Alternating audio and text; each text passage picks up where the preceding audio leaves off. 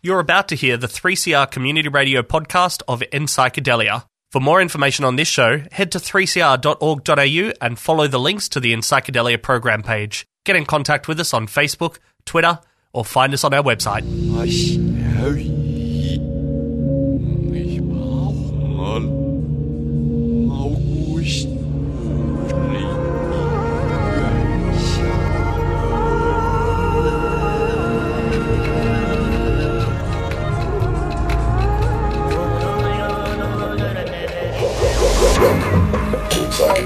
Hello, my name is Nick, and this is In Psychedelia. I hope you're enjoying your lovely Sunday afternoon. Thank you to Freedom of Species. They will be back from 1pm next week on 3CR Community Radio, 855 AM digital, and streaming live at 3cr.org.au. And if you head along to the website, make sure you find our program page. The In Psychedelia program page has links to us on Facebook, Twitter, and also to our website where you can get in touch with us.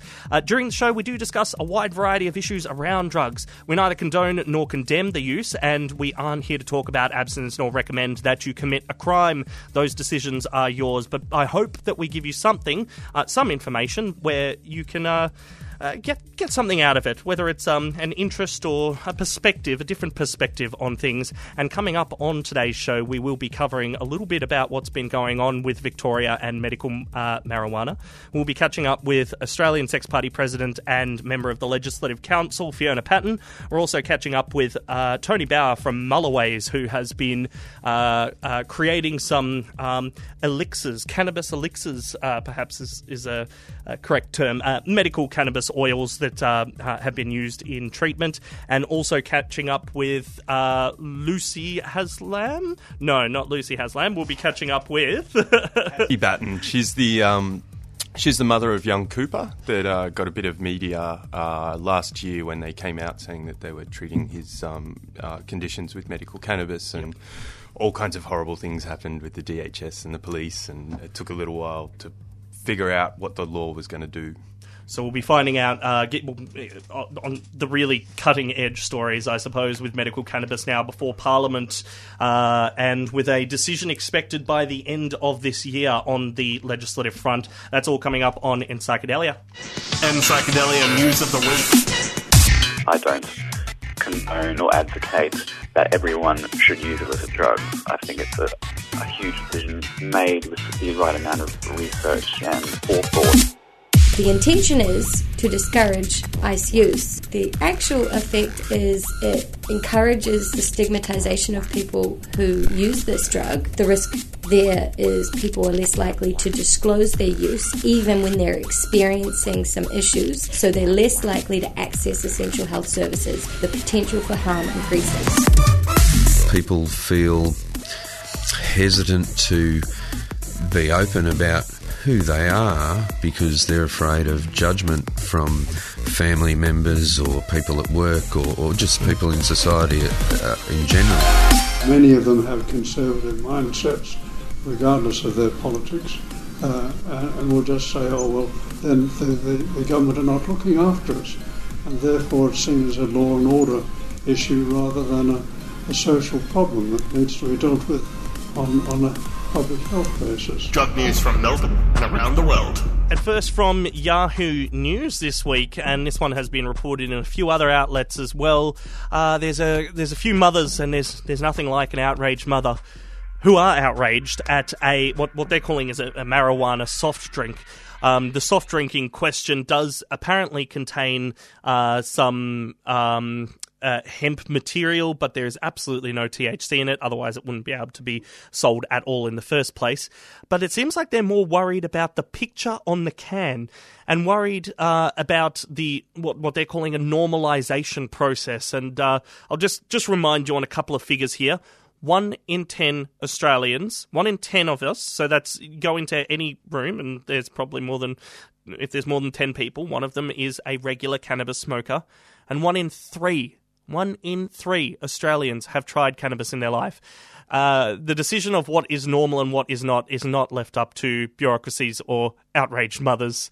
There were a few articles this week on the medicinal cannabis issue, which we'll be talking a lot about in this show. So I won't talk too much about those, but The Age did publish an article, and a quote from that is, "It should be noted that Dr. Freckleton recognises cannabis is not a medical panacea.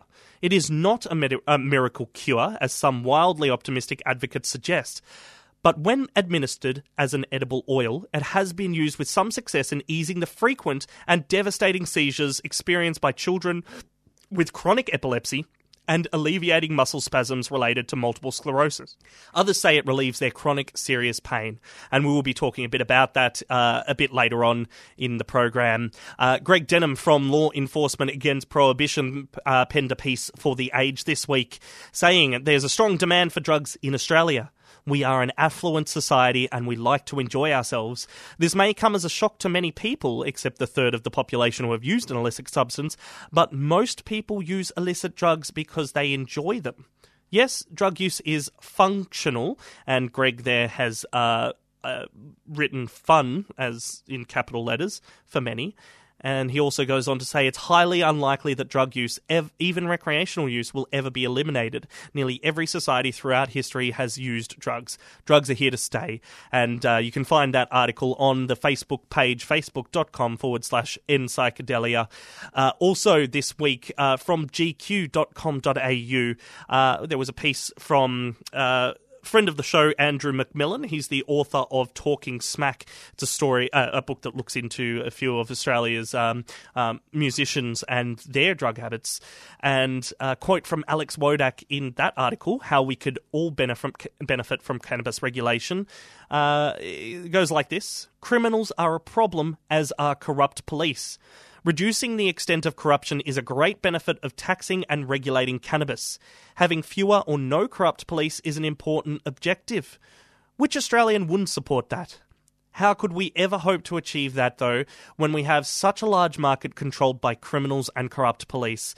And that's from the gq.com.au article with Alex Wodak. A few more articles on there, but we are pushing time today. We've got a lot coming up in the program. We will be catching up with Cassie Button, mother who administered medical cannabis tinctures to her child who has had serious epileptic seizures and now is not cured, but certainly not having the amount of seizures he once did.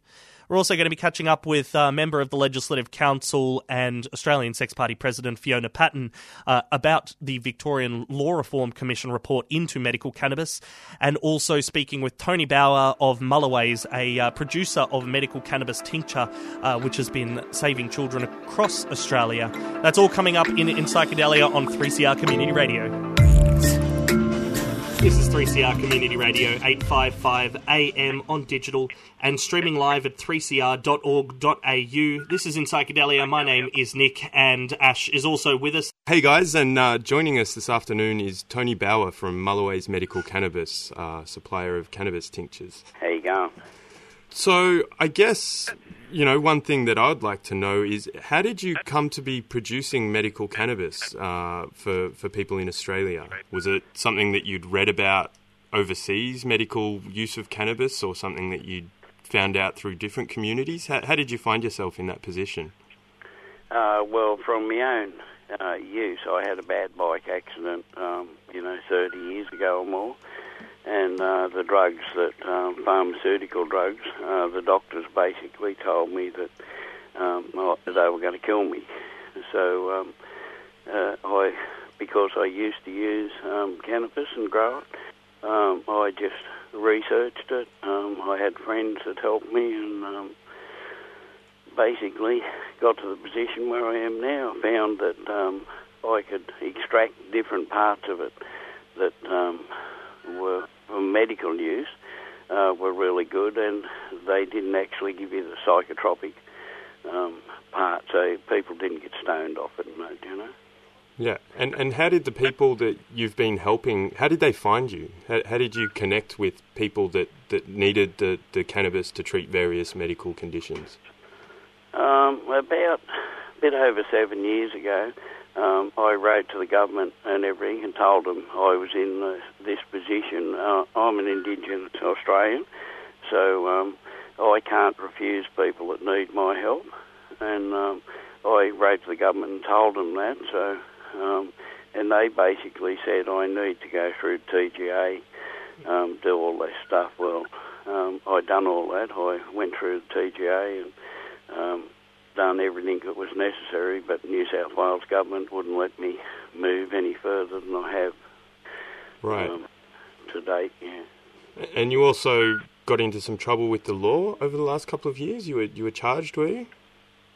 Yeah, I've had a couple of crops taken over the last few years, about 4 years or something. But, you know, they don't take the medicine or anything. You know, there's no real problem with what I do with the police. You know, they get told what to do, the same as everybody else, and it's just unfortunate that the health minister here in New South Wales doesn't agree with medical cannabis. So, you know, I've had to put up with that. You know. Yeah. I've read some of your submissions to the various inquiries. They're quite comprehensive. What do you think about the Victorian legislative reform? How would you rate the way that they're kind of going about it down here? You know, it's you know, anybody would say it's slow. You know, because people are suffering, and we know what's happening to the kids and everything all the time. So, you know, it's definitely slow, but it does give us somewhere to work with and to do something. So, you know, I'm happy to see any kind of movement at all because, you know, there's just so many people there. I have a waiting list of over 15,000 people or something, you know, so 15,000. I'd like to see things move, you know. Yep. And do you think there's an opportunity within the way that Victoria's doing it that you might be able to continue to supply those people? Oh, I have no doubt. Basically, the price they put on what the government can afford, how they want to do it, I think they've written everybody else out, bar for Mulleways, you know, because we're the only ones that's actually what we put into the submissions and everything, and on prices that we can actually do it cheap. It's not a, you know. You're not in it for the money. Well, I'm not in it for the money, and the government puts $4,000 a kilo, a pound on this stuff. It's not me. That's what the government charges people if they go to court. If they get caught by the police, that's what it costs them when they go to court. So it's the government that charges this $4,000 a pound. It's not me. And I don't want to, you know, I don't see cannabis any different to a paddock of corn. Why should a cannabis grower get this massive amount of money for his crop when a corn grower only gets a certain amount for his? You know, we're using up the same paddock. I don't see the difference here. We just got to realise that this is just a plant. It's not worth a massive amount of money. It's just it needs people to grow it. And people get employed by growing it. So that's basically your cost as far as cannabis, you know. You're listening to In Psychedelia on 3CR Community Radio, 855 AM, on digital and streaming at 3cr.org.au. Right now we're speaking with Tony Bauer of Mulleways about medical cannabis. I guess I'm curious about the learning process that you went through, like in terms of learning how to further refine the medical cannabis, specifically around these issues with treatment-resistant epilepsy and that kind of thing. How did that come about where you kind of learnt to specifically cater the medical use towards different things? I actually discovered the medicine first. I was a grower. I used to be a commercial grower on what I used to say was the other side of the law, but some people say I haven't changed, you know. But I was a commercial grower, so I knew the plant really well, better than 99.9% of people. So once I learned how to extract different things, what the science knew, it wasn't that hard, basically. You know, scientists only do what they can get the money to do. didn't have to put up with anything like that. I got to do whatever I liked because I'd just done it anyway. Yeah. Basically, you know. So I got to find out a lot of things by research and science and then doing things myself. And we've been able to get quite a few tests done now over the years. So I understand, like I say, I understand the plant. So the science part of it isn't that hard. There's a lot of papers out there, you know. You just got to read them. I think it shows in the submissions that Mullaways has made to the various inquiries. There was reference to your submission in particular within various statements of the Victorian Law Reform Commission report.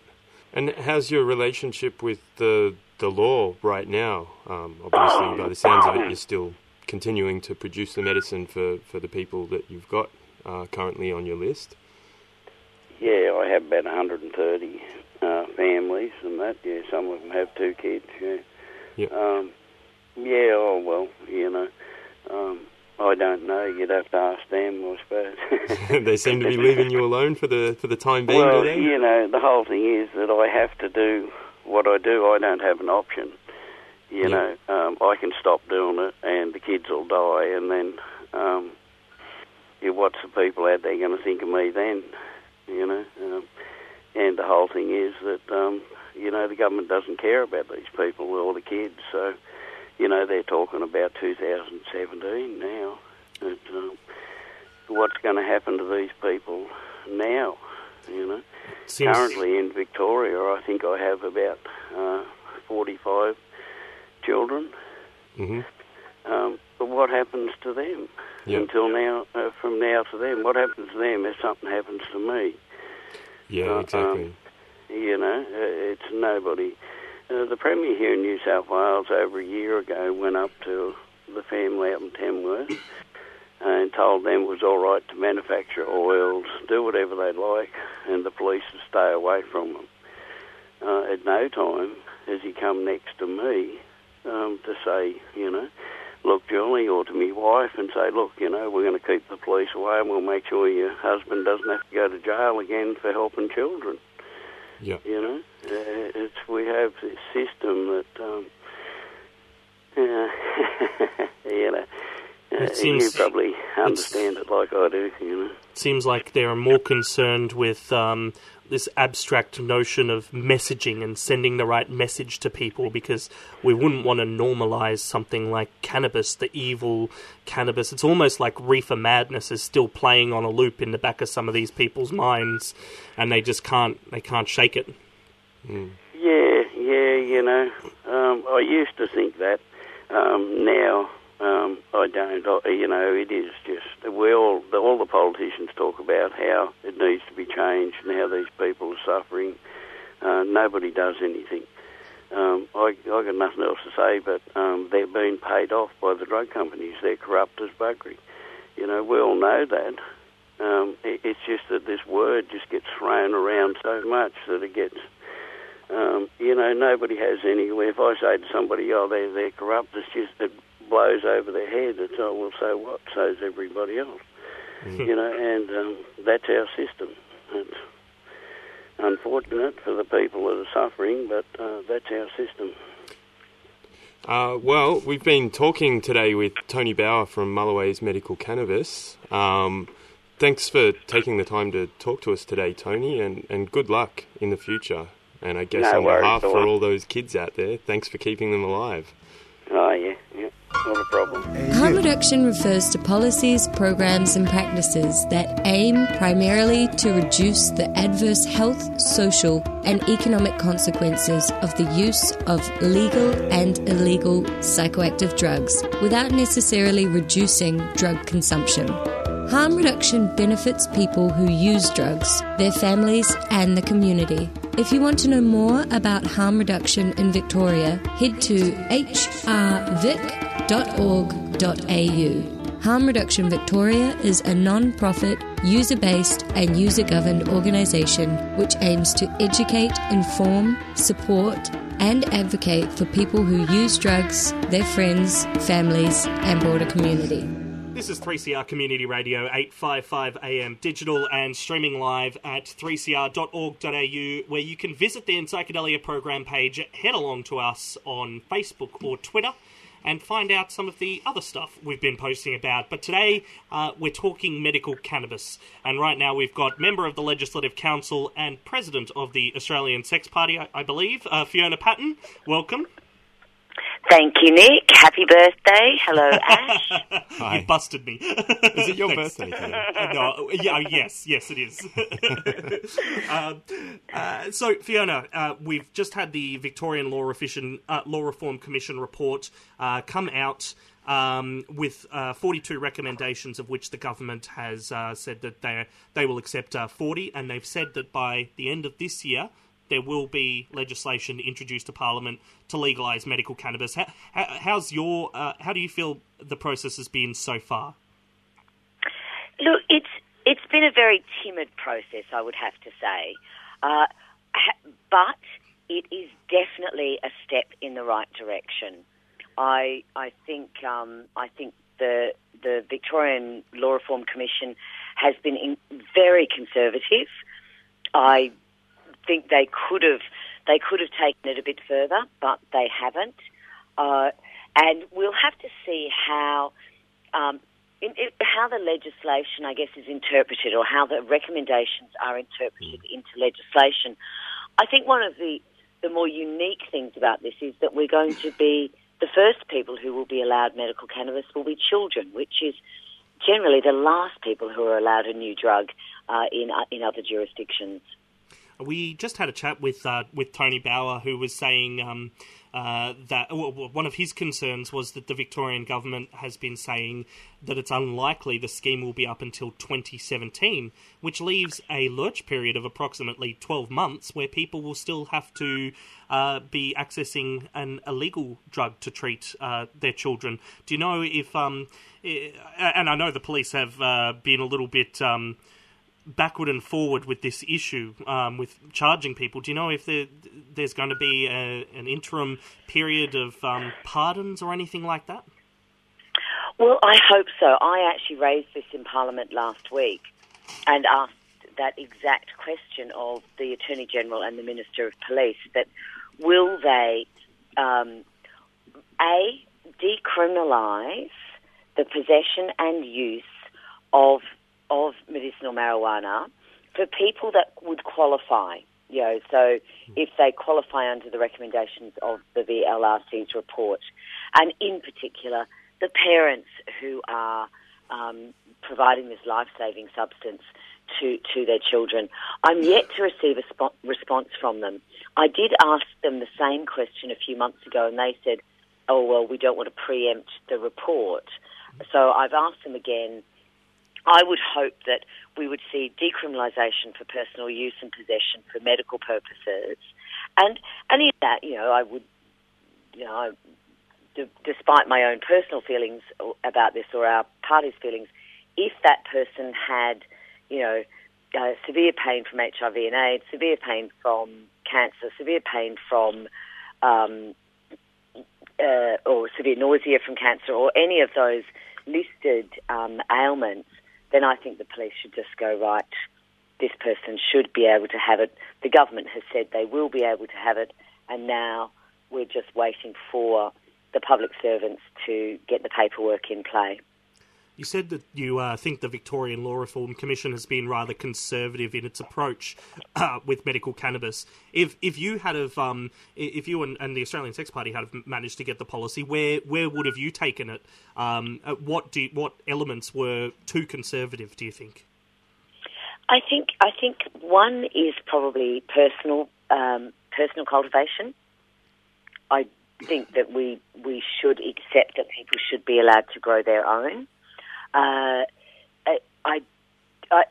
accept the fact that if we're looking at distribution and looking at commercial distribution, or looking at any form of distribution, then I accept that governments want to regulate that, and I agree that we really need to separate this from recreational use for now. But I agree that this needs to be treated quite differently. I would have treated I would have made it available to more people. I think there is ample evidence to say that people with pain, people with glaucoma, people with arthritis, people with Parkinson's, there are a whole range of other illnesses that we know that medicinal marijuana can help. Just on that, Fiona, on my reading of the Law Reform Commission's report, it did seem like they put in a little bit of wriggle room around those issues, around the compassionate use grounds. They specifically sort of had a section in there referring that they did want to leave the application of medicine within the hands of clinicians. So there's a little bit of wriggle room between doctors and their patients, maybe, where they... What do you think of that? Do you think that that's something that will likely get through the government and just maybe provide that opportunity for those other uses to be available? I hope so, Ash. I hope we do make it as flexible as possible. I mean, the other problem, and we've seen this. I mean, these recommendations are what Canada did in the first round of legalising medicinal marijuana. They're now in the fifth round of legalising. So we probably should have learned from their mistakes and looked at why they no longer use this model. I'm concerned that a doctor has to prescribe it, and we know that the AMA, for example, has been very resistant to this. They want this product packaged by a big pharmaceutical company, registered by the TGA, and then they'll feel safe prescribing it. So now you've got doctors having to prescribe something that they're not necessarily comfortable with. My preferred option would be for a doctor to say, this person has this illness. And then with that certificate, that person could then go to a distributor and access the product. So legally. A little bit more like aspirin or something for relief of various conditions. Yeah, a little bit more, but also regulated to say that the doctor had to acknowledge that you had a symptom that could be alleviated by this. So you still would need doctor involvement, but having it that the doctor actually has to prescribe it, and I think we'll find that a lot of doctors are very resistant to doing that. And then, once it's been prescribed, you then have to buy it from a chemist. And I appreciate that the Law Reform Commission was trying to make this as mainstream as possible. I think this model has been tried and has failed. So I hope that in the next couple of months, while we're developing legislation, we can tweak this and take a slightly more common sense approach to some of these areas, and trying to keep, I guess, to say the objective of the recommendations, but tweak it so it's actually more possible that it will be successful, because the economics of it right now just don't stack up with the system they've got in place.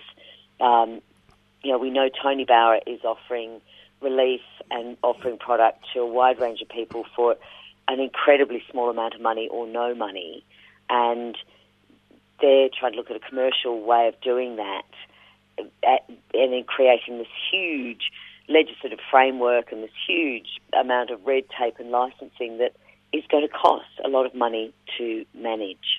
Exactly. You're listening to 3CR Community Radio 855 AM on digital and streaming at 3cr.org.au. This is In Psychedelia, and right now we're speaking with member of the Victorian Legislative Council and president of the Australian Sex Party, Fiona Patten.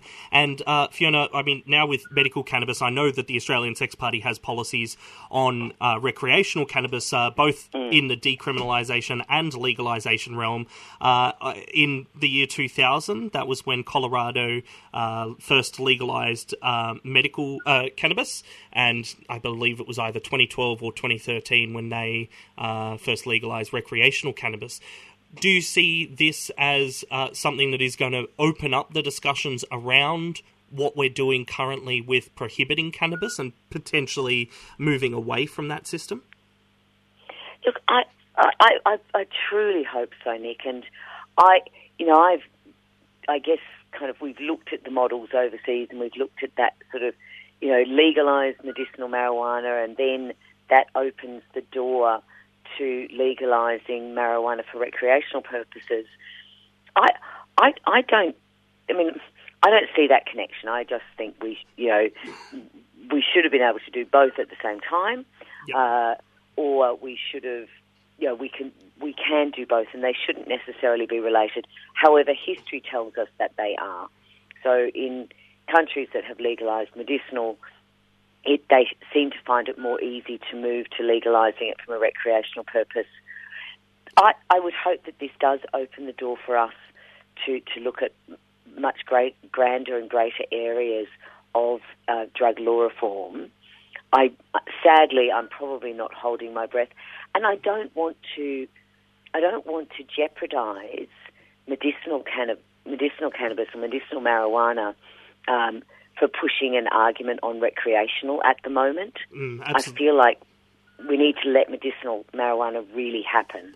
Absolutely. I think some people might be concerned, some people that are still for prohibition and still worried about what a recreational market for something like cannabis could mean, worry that medical cannabis is almost like the gateway law to recreational cannabis, but the two are separate. It's just that finally we might be able to have sensible discussions around this substance rather than discussions which are marred in myth and prejudice and stigma. So maybe it just opens the door for all of us to be able to have a more sensible discussion.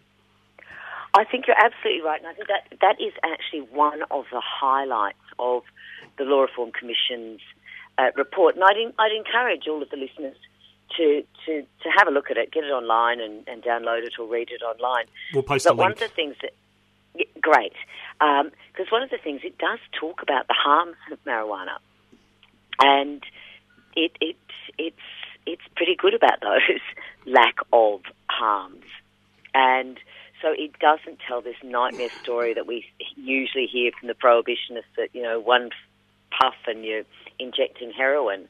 It is a very moderate response. I think it provides a lot of evidence and research, and is evidence and research based, which is unusual for any form of drug policy. But it is evidence based, and it looks at the myths, I guess, around cannabis use, and I think it deals with them very well. So I think this is one of the highlights of this, is that it does say, look, people aren't going to die from smoking cannabis. Exactly. I think the point you made earlier about the states in the US in particular that have had a legal medical cannabis market for a while and have moved to recreation, it's very current right now. Oregon have just licensed their medical dispensaries to start selling recreational cannabis, which is a little bit ahead of schedule because they were still ironing out the details of their legal regulated market, and it was just a lot simpler to go with the infrastructure that already existed. That's right, and that's probably another one of my concerns about this going through pharmacies in the first instance. I don't think that's worked anywhere else in the world, or nowhere else in the world has gone down a pharmacy model. So I'm concerned about that, and I think I would hope we may see that slightly relaxed, and we might see operators who are licensed to distribute these products, licensed and educated and trained to distribute these products. But that's, you create this kind of great licensed, regulated system, and you can expand it out. And, obviously there's lots of conversations about what's medicinal and what's recreational, and, if something gives you a sense of well-being or makes you feel better or happier, is that medicinal or recreational? It's a discussion that I suspect we're going to be having over this period of discussion and over the period of the writing of the legislation. Fiona, thank you for coming on in Psychedelia, and I hope we can get you back on once there is a piece of law before the government. I am looking forward to it. Have a great birthday, Nick. Thanks, Fiona. This is 3CR. Thanks, Ash. This is 3CR Community Radio, 855 AM on digital and streaming live at 3cr.org.au. My name is Nick. This is In Psychedelia, and we've been talking medical cannabis today. We have spoken with Tony Bauer of Mullaways, who makes medical cannabis tinctures. We've spoken with Fiona Patton of the Victorian Legislative Council about the recent Victorian Law Reform Commission report into medical cannabis. And now we're speaking with Cassie Batten, and I'll let Ash, you take it from here. Yeah, we're speaking with Cassie Batten today. She was in the media. You might recognise her name from the media, and her son Cooper, that they were one of the people that came out and spoke about medical cannabis when it started to enter the mainstream media last year. So, hi Cassie. Can you maybe tell us a little bit about how you came to be using medical cannabis? It's not something that, you know, your average person would come across in the medical cabinet. So what happened? How did you come to be in that position? We initially heard of it through other families through a palliative care program. We then researched into it ourselves. This was when Cooper was only about 8 months old, approximately. He first got sick at 5 weeks old, so we'd had months already of illness and hospital admissions, ICU admissions in that time. Thousands of seizures, obviously, during that time as well. And we just watched him deteriorate, and at 2.5, we were left with no other options. We had to try something, and we were desperate to try anything, and that's when we said, well, this is the one thing we haven't tried, so let's try it. And this was in consultation with the clinician, was it? Initially, no. We gave it ourselves, and we told his doctor approximately. We did discuss it with his doctors, and then we administered it ourselves for about 6 weeks before we told his doctors. And they were asking questions saying, why is he looking so great? And that's when I turned around and said, remember what I discussed last appointment? And they said, yes. And I said, well, that's what we've been doing. And they said, well, it's obviously working for him. Were they surprised by that? They were, yes. Clinically, they still can't say it is due to this alone. But since then, he's come off 12 pharmaceutical medications for seizures. He has only had, I think, 3 ambulance call-outs since, only 1 needing resuscitation, whereas previously it was a few times a week. Wow. And then after that, going forward from there, the cannabis was administered by the doctor, was it? They tried to monitor it to keep track of what was going on? It was monitored by them. It was also administered by nursing staff when he was in hospital. It was documented in hospital on his medical records. That was a bit of a new thing for the doctors, was it? It was, yes. Oh, that's interesting. So then what happened when you spoke out on the issue, and maybe what sort of inspired you to speak out and you know, sort of put yourself out there at risk of basically what happened? We saw the results that we had, and we just felt not enough people were aware of it. So more about bringing awareness to other people and maybe, you know, leading other families that were in the same situation at risk of losing their children to illness. They might either have extra time or give them the quality of life that we now have. Yeah. And so what happened then? You had some pretty nasty interactions with various government organisations. Do you want to talk about that a little bit? Yeah, that's fine.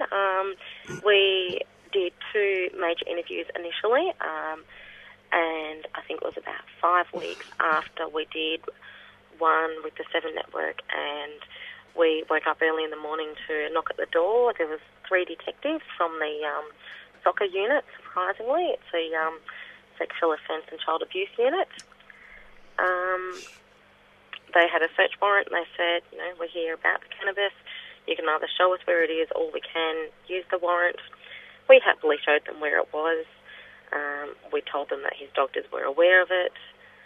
And then they went through all of it. They took photos. They took the medication. Obviously got details of all of our children, names, date of birth, etc. I was aware of what that was about because I've got a background. I worked in child protection, so right. I knew the knew the drill. Then they advised us that we had to be down at the station within a few hours. I then straight away got onto the media. One of them offered free solicitor, so made sure that we had that ready, obviously got babysitters ready, and then we went down to the station. And how did that go? Very degrading. Yeah. To be treated like a criminal for basically saving your son's life. Yeah. I mean, it doesn't matter how nice anyone is about it. I mean, the police were polite and nice about it. They did everything, according to the books. But it's never nice to be in that position, to get fingerprinted, have your mugshot taken, for giving your child a medication that has saved their life, particularly when I was 36 weeks pregnant. Yeah, and then the Department of Human Services got involved as well? Yes, they made contact within days, wanting interviews and wanting to meet Cooper, and I said I was happy to, but I would only go with legal advice. By that stage, I was in and out of hospital with high blood pressure due to the stress. Yeah, it's a lot going on. Yeah. They didn't stop them. They still continued to ring me while I was in hospital. Yeah, I did read that in the media. And was that resolved quite quickly? Did they realise that they weren't actually helping anyone? We met with them, I think it was about 3 weeks later, and that was just our choice. We just said, we're happy to meet with you, but it's on our terms. When I was healthy enough to, it was after I'd had baby, and we waited 2 weeks, and then we went down. We had a meeting on mutual grounds. We took our legal rep with us. By that stage, they'd obviously spoken to Cooper's doctors, as had the police. And I honestly believe if they had have done that phone call to his doctors, to his medical team first, this whole thing would never have happened. Right, so a little bit of a bureaucratic mess up there, maybe. Yes, yep. But in hindsight, if it hadn't have happened, it probably wouldn't be in the position it is now. Right. So in a way, it's good. Yeah. Positive has come out of it, and I like to look at it like that. I don't like to be negative. I like to look at it as a positive. And what do you think about the things that are currently before the Victorian Parliament in terms of the reforms? I think good things can come out of it. Yep. I mean, each time that it gets treated like a medication, that's what it is. We get all of our other medications from a pharmacy. That's what we should do with this. Yeah, right. And how's the family doing now? How's Cooper? Oh, he's great. He's pulling himself up to stand. We're hoping to get him walking soon. That's what the rehab team are hoping for, so fingers crossed. Excellent. Fantastic news. Cassie, thanks for joining us on In Psychedelia and just telling us a little bit about what's been happening, and we hope that there is some legislative reform so that there isn't the kind of thing that you've had to go through for other parents. Thank you. Thanks. Thanks for talking with us today, Cassie. No worries, anytime. This is 3CR Community Radio, 855 AM, and what stays in the ad breaks, stays in the ad break. Digital and streaming live on 3cr.org.au. This is In Psychedelia, and while you're on the 3CR website, head along to our Facebook and head along to the In Psychedelia program page, where you can find us on Facebook and Twitter, and also our website where you can get in touch with us. Do feel free to send us an email with your comments, your complaints, your contributions, anything that you might have to say. We're especially looking for people of a musical or artistic bent to send us some things and extend that content beyond just the interviews today. And thank you to all the people that we have spoken to today: Tony Bauer, Fiona Patton, Tony Bauer of Malaways, Fiona Patton of the Victorian Legislative Council and Australian Sex Party, and Cassie Batten from she's a mother, caring mother and user of medical cannabis for her son. And it has been an interesting discussion today. I mean, medical cannabis, by what Fiona was saying, it sounds like it's probably going to be this is only the beginning, and it's the end of one road, but the beginning of another very long and windy road. For people like us that were involved in the broader drug law reform movement before the issue of medical cannabis came on the agenda, it was amazing to see how quickly it shifted, not just for the issue of drug law reform, but for politics in general. Like, politicians changed their mind quite quickly and acted on it, and that was really encouraging. I think it's been pretty much over the past year. I'd have to look at a timeline of events or something, but all of this has happened very quickly, considering there has been evidence of the medical applications of cannabis since about the 1970s now, and there are literally thousands of research pieces out there across the world, not just specifically done in Australia, but thousands. Which is why it's important for people that use drugs in different ways, whether that's clinically or recreationally, to tell their stories, because we should be informed by what's actually happening in the world and the realities and evidence behind different substances and different policies. And it's definitely important to remember that although some people would like to frame the drug use of people that use drugs as purely hedonistic and immoral, a lot of the time people have ulterior motives, and those ulterior motives are usually revolving around some kind of self-improvement, whether it's self-improvement through analysis of one's mind state using certain psychedelic substances for what might be called spiritual or religious purposes, or using things like MDMA or cannabis for the treatment of trauma or stress in one's life, which a lot of us have that. Let's not kid around here. Not everyone's got something going that's happened in their life that they could probably find some way to deal with. And I'm not suggesting here that drugs are the way. I think there's a lot of good to be said of psychotherapy over the years, and for those inclined to even self-help or religion. For those inclined, I'm not personally inclined to that, but I know that it does help a lot of people. There are all sorts of ways that people can be helped by all sorts of things. Yeah, I think next week we'll probably talk a bit about the Canadian Medical Journal special focus on psychedelics in medicine. That sounds like a very good idea, and we will be back from 2 o'clock next week on Sunday on 3CR. Queering the Air is up next, and thank you again to everyone that has been involved with the show today. Thanks, Ash. Thanks, guys. Catch you next week.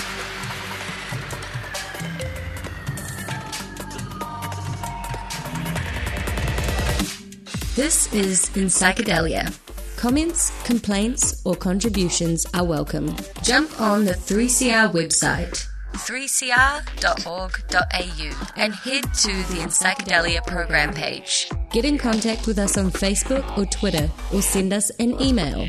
In Psychedelia does not condone or condemn people who use drugs for their choices. Our aim is to present the diverse intersections of psychoactive drugs and society. If you are concerned about your own drug use or a friend's drug use, Direct Line provides a free and confidential counselling service 24 hours a day, 7 days a week. Call 1-800-888-236.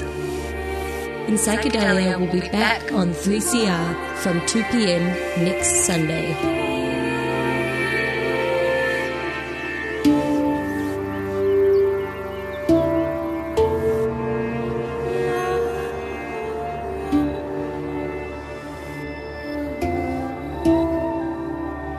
You've been listening to In Psychedelia, a 3CR community radio podcast. For more information on anything you've heard in this program, head along to 3cr.org.au and follow the links to the In Psychedelia program page.